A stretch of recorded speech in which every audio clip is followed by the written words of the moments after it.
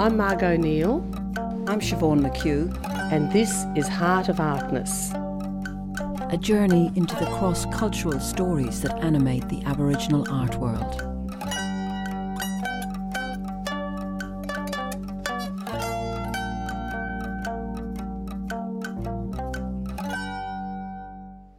So this episode we're talking about the people who orbit around the Aboriginal art world. It's quite amazing, isn't it? I mean, I was just gobsmacked.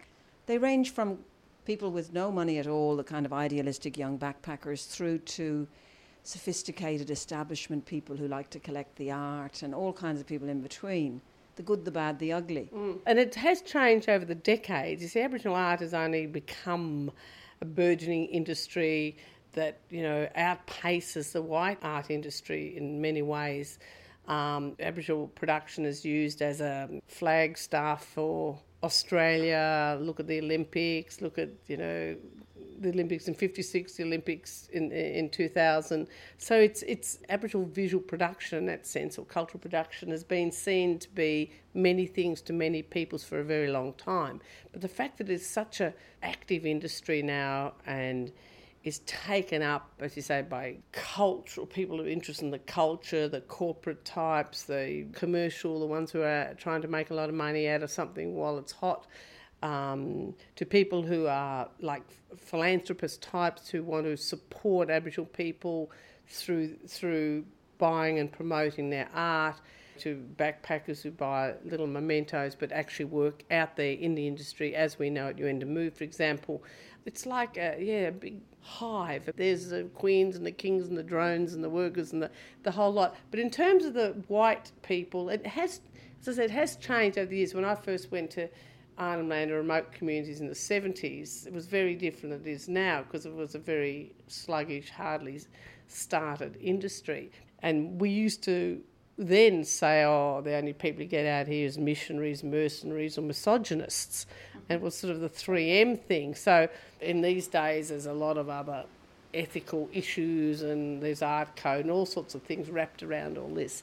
But you will get variations of each of those categories I spoke of. And there's a lot of people out there running away from things and trying to find their spirit. And I can't help but thinking of Kim Mahood's article, that classic article. I think it was the Griffith Review. The Griffith Review, that's right. Called Cardia are like Toyotas. White fellas are like Toyotas. You use them up and then discard them and get some new ones. So there's no doubt there's some of that. And then there's some of these wonderful, fantastic, long-term, deep relationships just between people, regardless of their culture. Okay, well, we'll put a link to Kim Mahood's article up on the website. And here's the episode, Meet the Matrix. And how about the surf? Is that sounding... Can you hear that coming through? No, that's fine. Do you want to explain what's happening? Well, it's all down to Bonnie, the bad dog.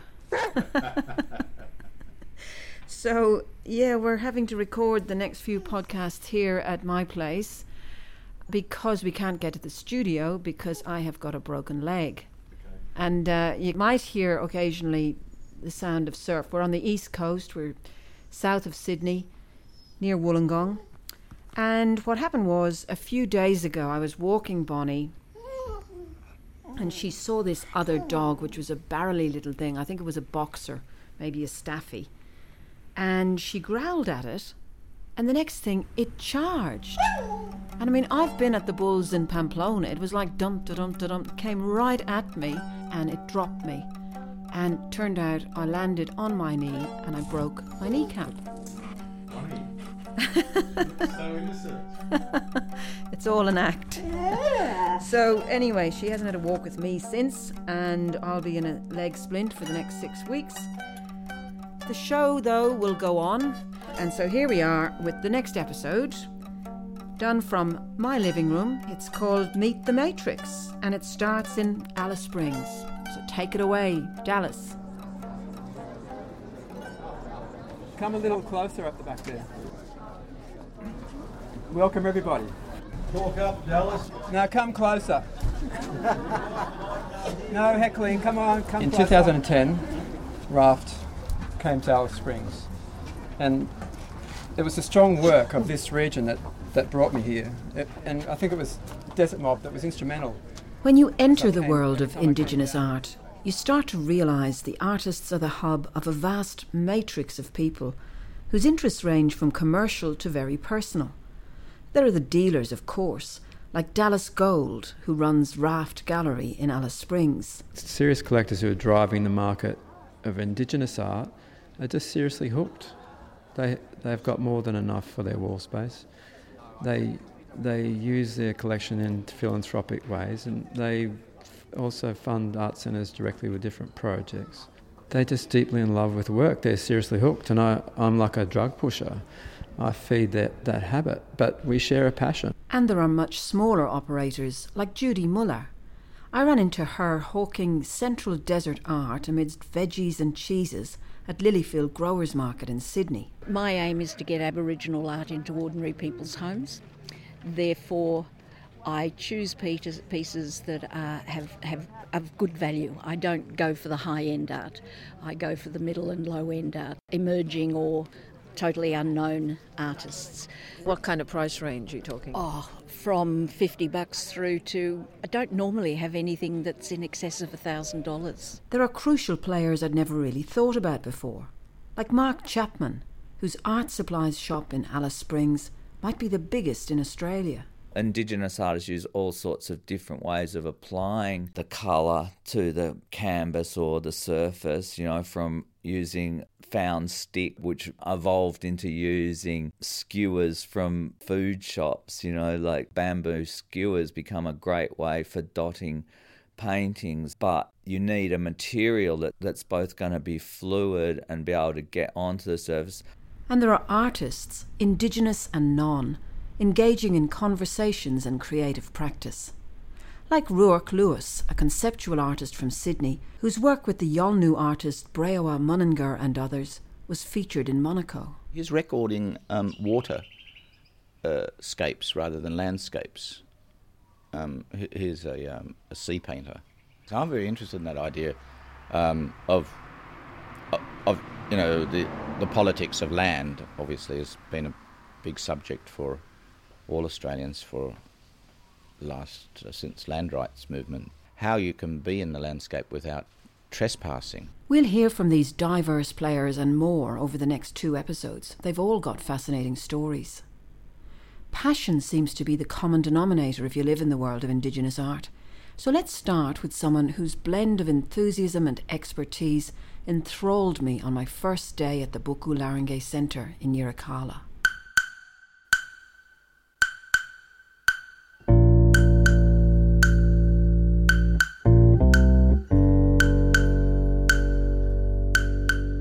Speaking from my paternal line, my ancestry is Celtic and Māori. That's Jeremy Cloake, a musician who's been coming to Arnhem Land for over 20 years. I initially came here through wanting to learn more about the didgeridoo as I knew it then, the yidaki as it's called here. So I immersed myself with the yidaki makers. In the process learned a bit of yongomata and learnt a lot about the other aspects of the Yolngu world. One American one year said that the didgeridoo is Australia's roving diplomat. Are you from Germany? No, Switzerland. Switzerland? Yeah. Oh. It's better than German. Different. And are you, obviously you know how to play the didgeridoo? Yeah, I'm a player and I sell it. And there's a big interest? Yes. I do that since 20 years. Yeah. It kind of sparks mystical interest amongst outsiders or people from outside of Australia to Aboriginal culture.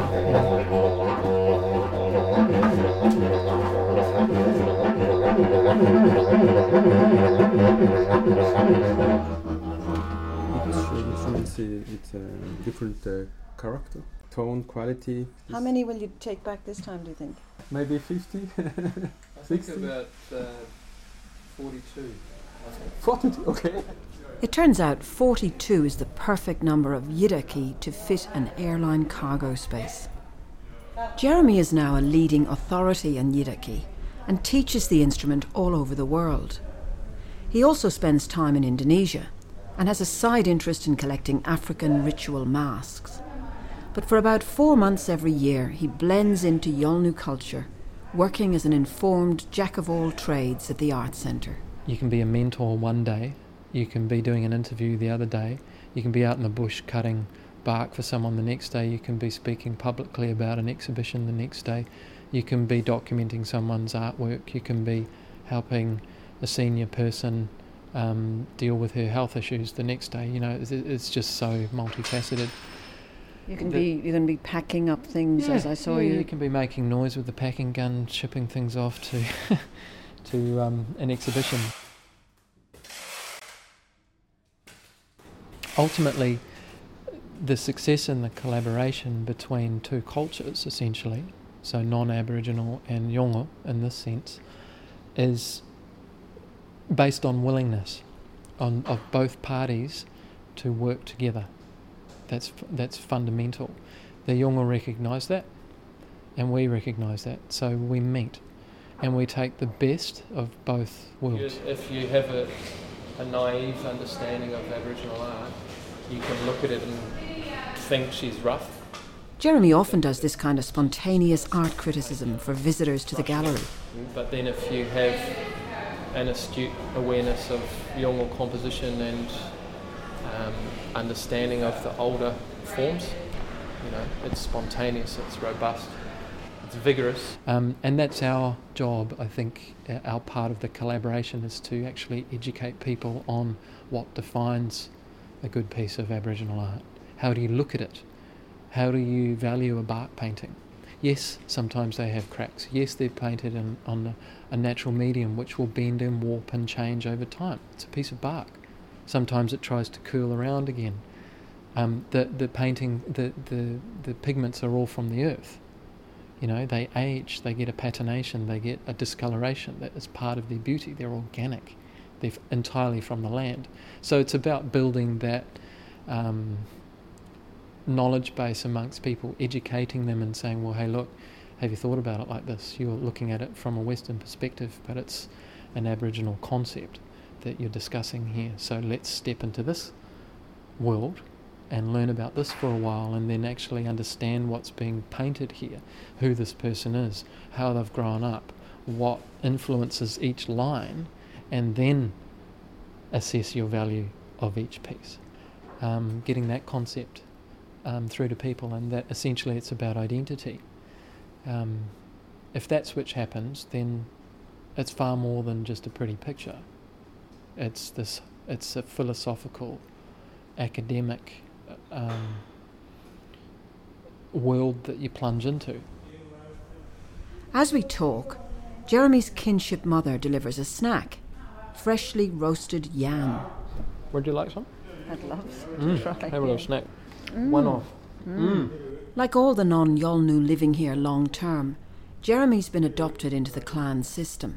There's no term for friendship. Everybody's family, so everybody has an identity. So that's one way in which Yolngu embrace people who choose to live here or have close working relations here. This snack is more than just a treat. Yam is actually Jeremy's traditional name, Gungari. It's not something that thrilled him at the start. I was like, why'd you call me Yam? Why's my name Yam? Why didn't you call me, like, Thundercloud or Brazen Spear or something? You know, like this ridiculous kind of childish response to being given this name Gungari, which means yam. And then as I learnt more, I realised what it actually represented metaphorically.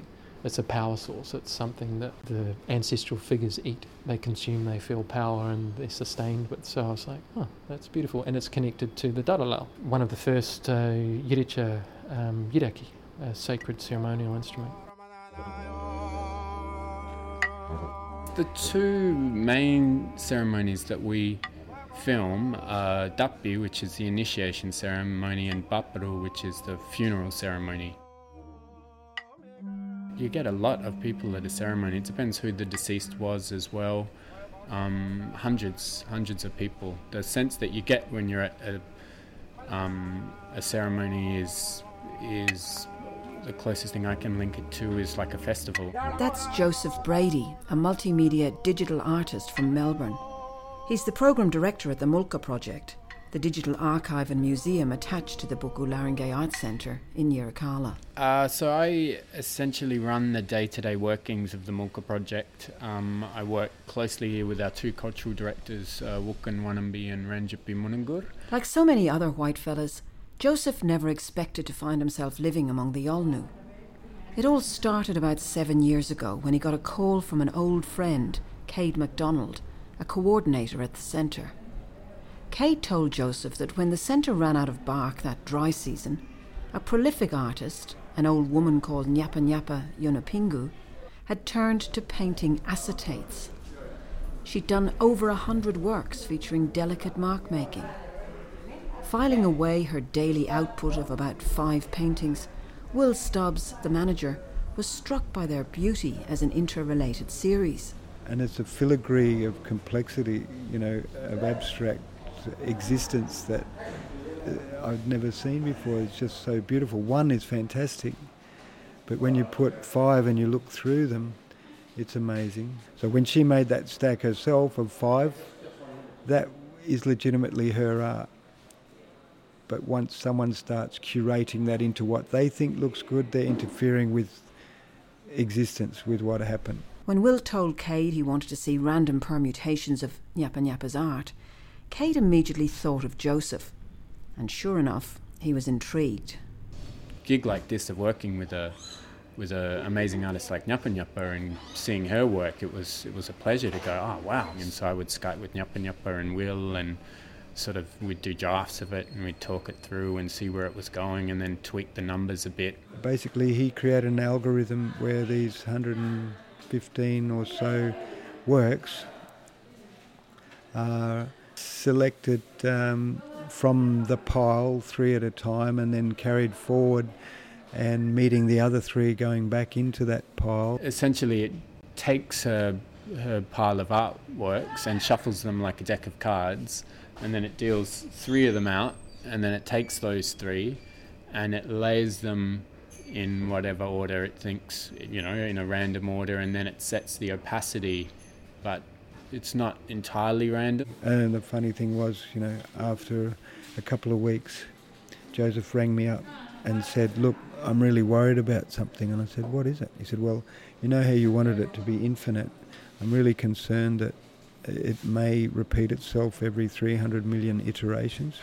And I said, the artwork, comprising Joe's almost eternally morphing combinations of Nyapa Nyapa's paintings framed in a lightbox, was exhibited at the Sydney Biennale, the showcase for contemporary art. I was mesmerised when I saw it at the Museum of Contemporary Art, and I assumed this innovative multimedia work was by a funky young duo. It's amazing to think the art is actually by an elderly Yolnu woman, and one who's had an unusual life, including being gored by a buffalo. Nyapa Nyapa's life story was told in a performance by the Bangara Dance Theatre at the Sydney Opera House in 2016, which Will took her to see. That collaboration would change the life of Joseph Brady, his wife and their young children. The programme director job came up at the Mulka Centre, and Will and Cade knew who'd be the perfect taker. So they just hounded us for ages until we eventually broke, and they brought us up here, and then within 24 hours of being here we went, right, okay, this is what you guys have been talking about, and then had to just go home and shut up our life in Melbourne that we'd been developing for the past 20 years, and then just move it all here. We've got a music program through here now. First one being Dapanbao Yunapingu. She's the first single off the ranks. She's the daughter of the lead singer of Yotta Yindi, and so she's carrying on his legacy. So we'll give her a big push and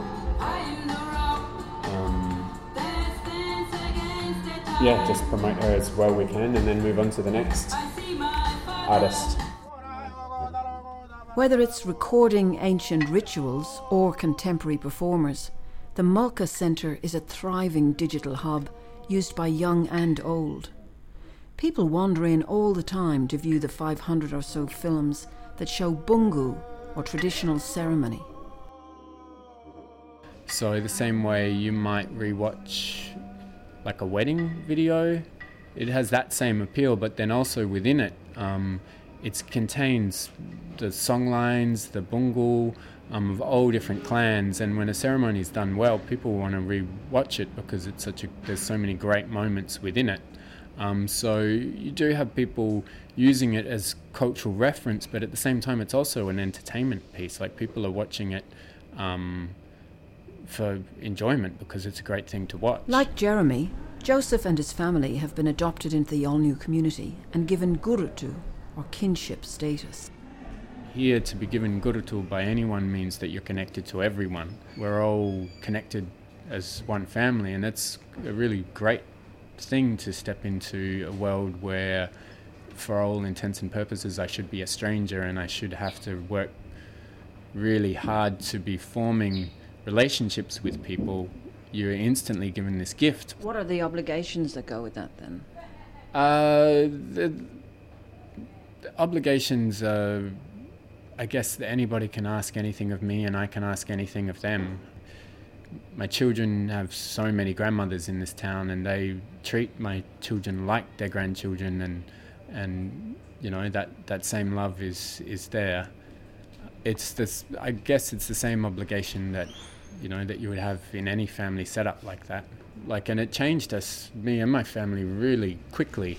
I think we were here for 6 months before we went back to Melbourne and just got epic culture shock from hitting a city. A huge part of that, I guess, is going from a city to what's essentially a sea change, living in Yirrkala. But then there's a whole nother level of thinking and the way you sort of function and live in Yirrkala and in a sort of a Yolngu society that definitely ruins you for living anywhere else. I mean, heading back to Melbourne was just overwhelming. I remember riding down Brunswick Road in back of a taxi in gridlock, slowly watching cars rolling in the opposite direction, and just having that sense that every one of those cars was full of complete strangers, and the next car didn't know the people in that car, and just that sense of disconnectedness was a real epic.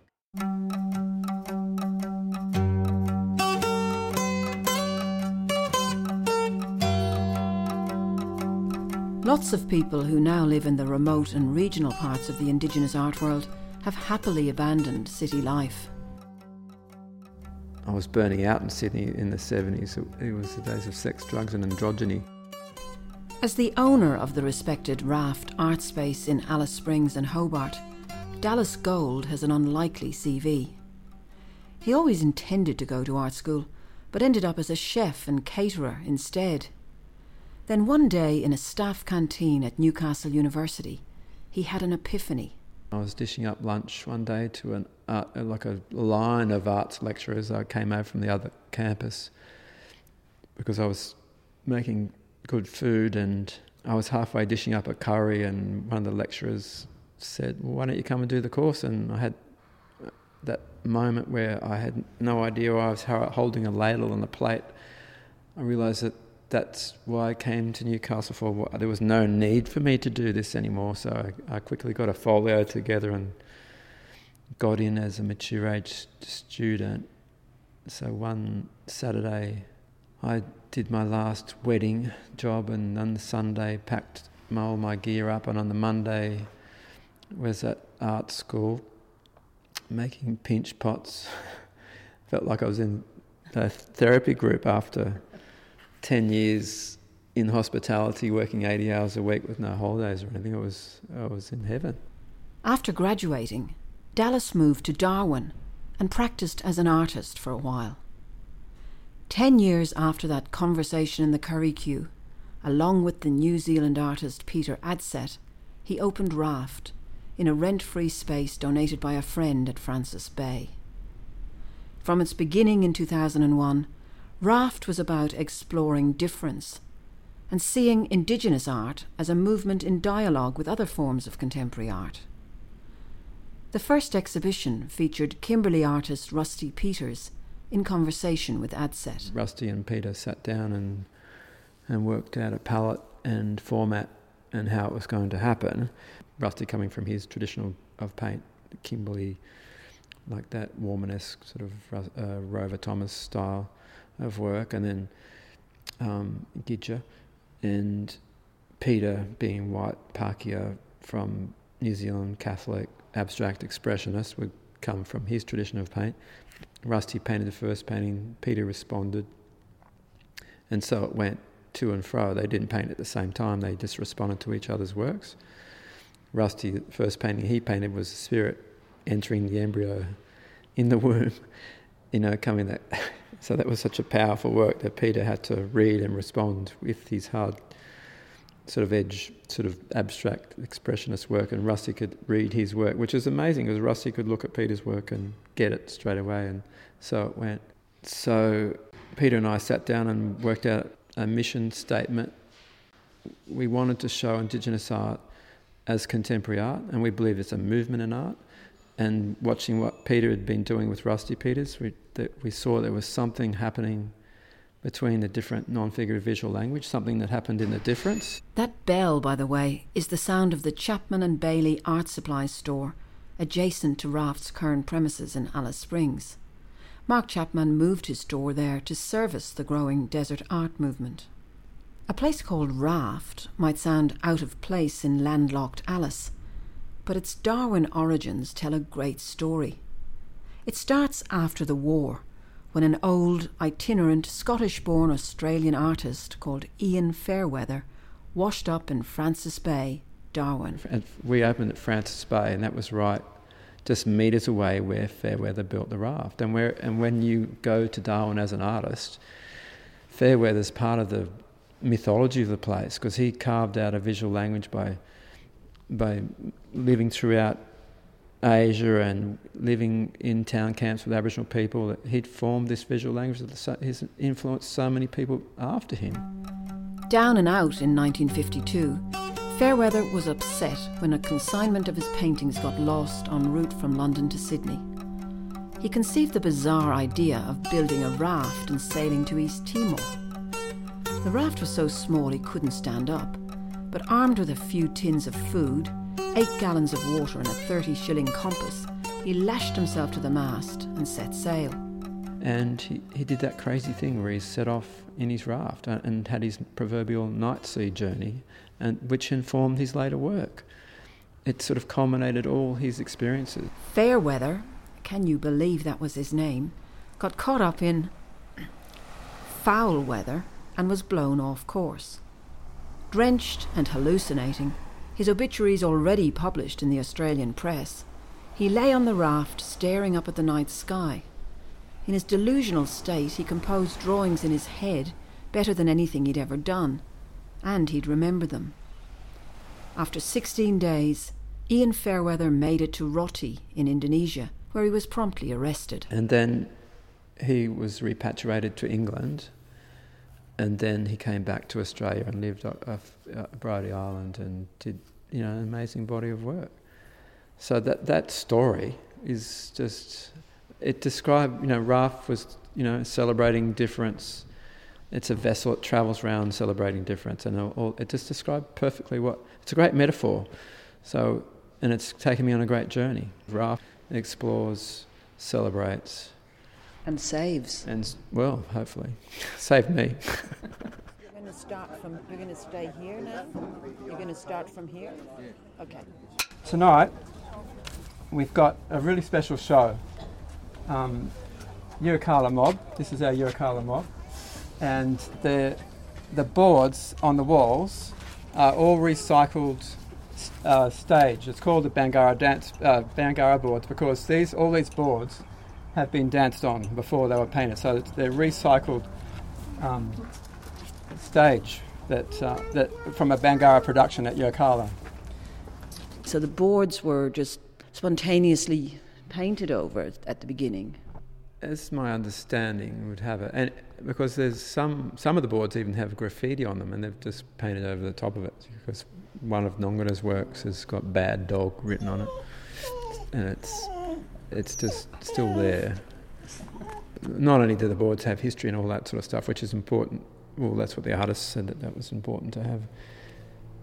It gives it, it's just the format of the work, because normally barks are a certain format, they're narrow, and if they're vertical, and these allow for horizontal, and the nuance in the marks. Because it's over such a large area, you get into that bravery in the marks and the looseness of it, and the wash over a large area. You get lost in it. Dallas has now held over 200 exhibitions at RAFT, exploring cross-cultural themes and framing Indigenous and regional art in fresh iterations. The Bangarra Dance Boards show in 2015 sold out before opening night. But RAFT's beginnings weren't auspicious. Remember, it was 2001. And a note here, the long grass people Dallas mentions refers to Aboriginal people who've left their communities for whatever reason and are camped out on the outskirts of town. Then it was September 11 and all that happened in New York, and everyone was in shock. And I remember even Longgrass people were talking about it, and they were in shock, what's happening. And I thought, will art still make sense, because I'm just about to have a big event where that was my first major exhibition where a lot of sort of collectors were coming, and I thought, does art, will this still make sense? Everyone was it was just a shock. Anyway, when I walked into that space, I just felt so emotionally overwhelmed by the work. It was so amazing. It made even more sense. Of course it made sense. And this is what the power of art. I'm a true believer in art of all forms, and my area is visual art, but of course music and everything else. It's just the best that we have to offer. The best thing it is to be human.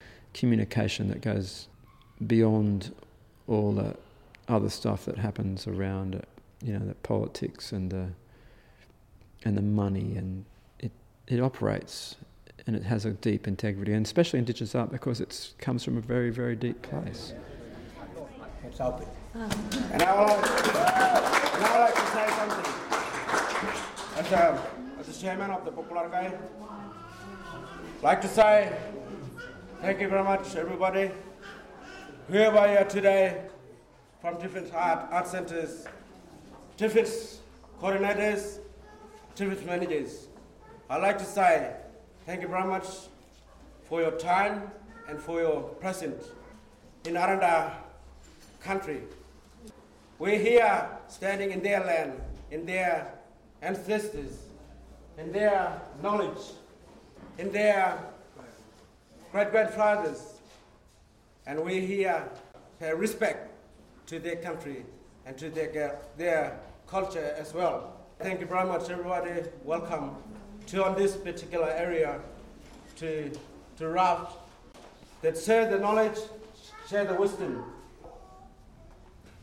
As you can see, the different painting here today, whether it's public or non-public, sacred or sacred, all this tied into the land, all this tied into the land where we come from, where us as an Aboriginal people. And the other side of it is that as Australians, in general, we still haven't worked out who we are in this place, and we haven't really got a strong relationship with Indigenous people. And this art is a great common language. There's something about it. Thank you very much, everybody, for your time and for your presence. Anyway, thank you.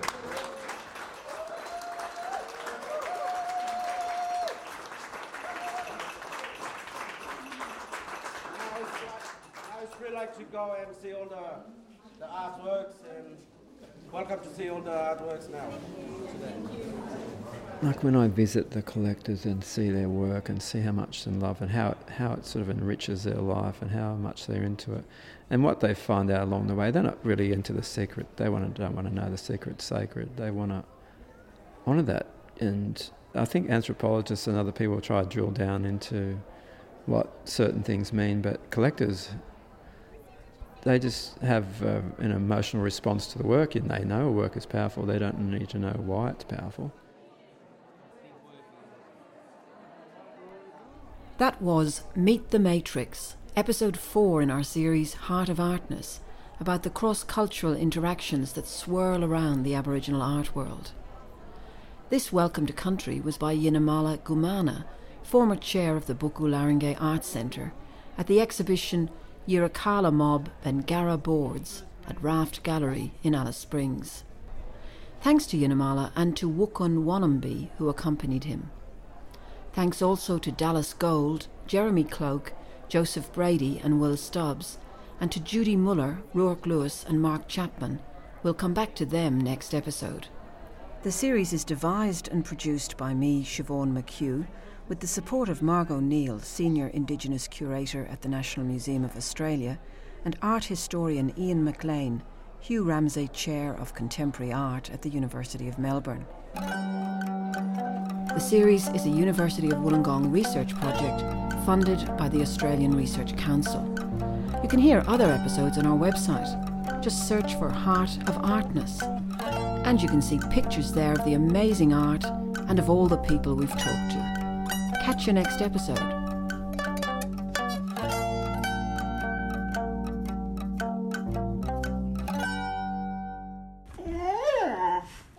Oh, you're sorry now.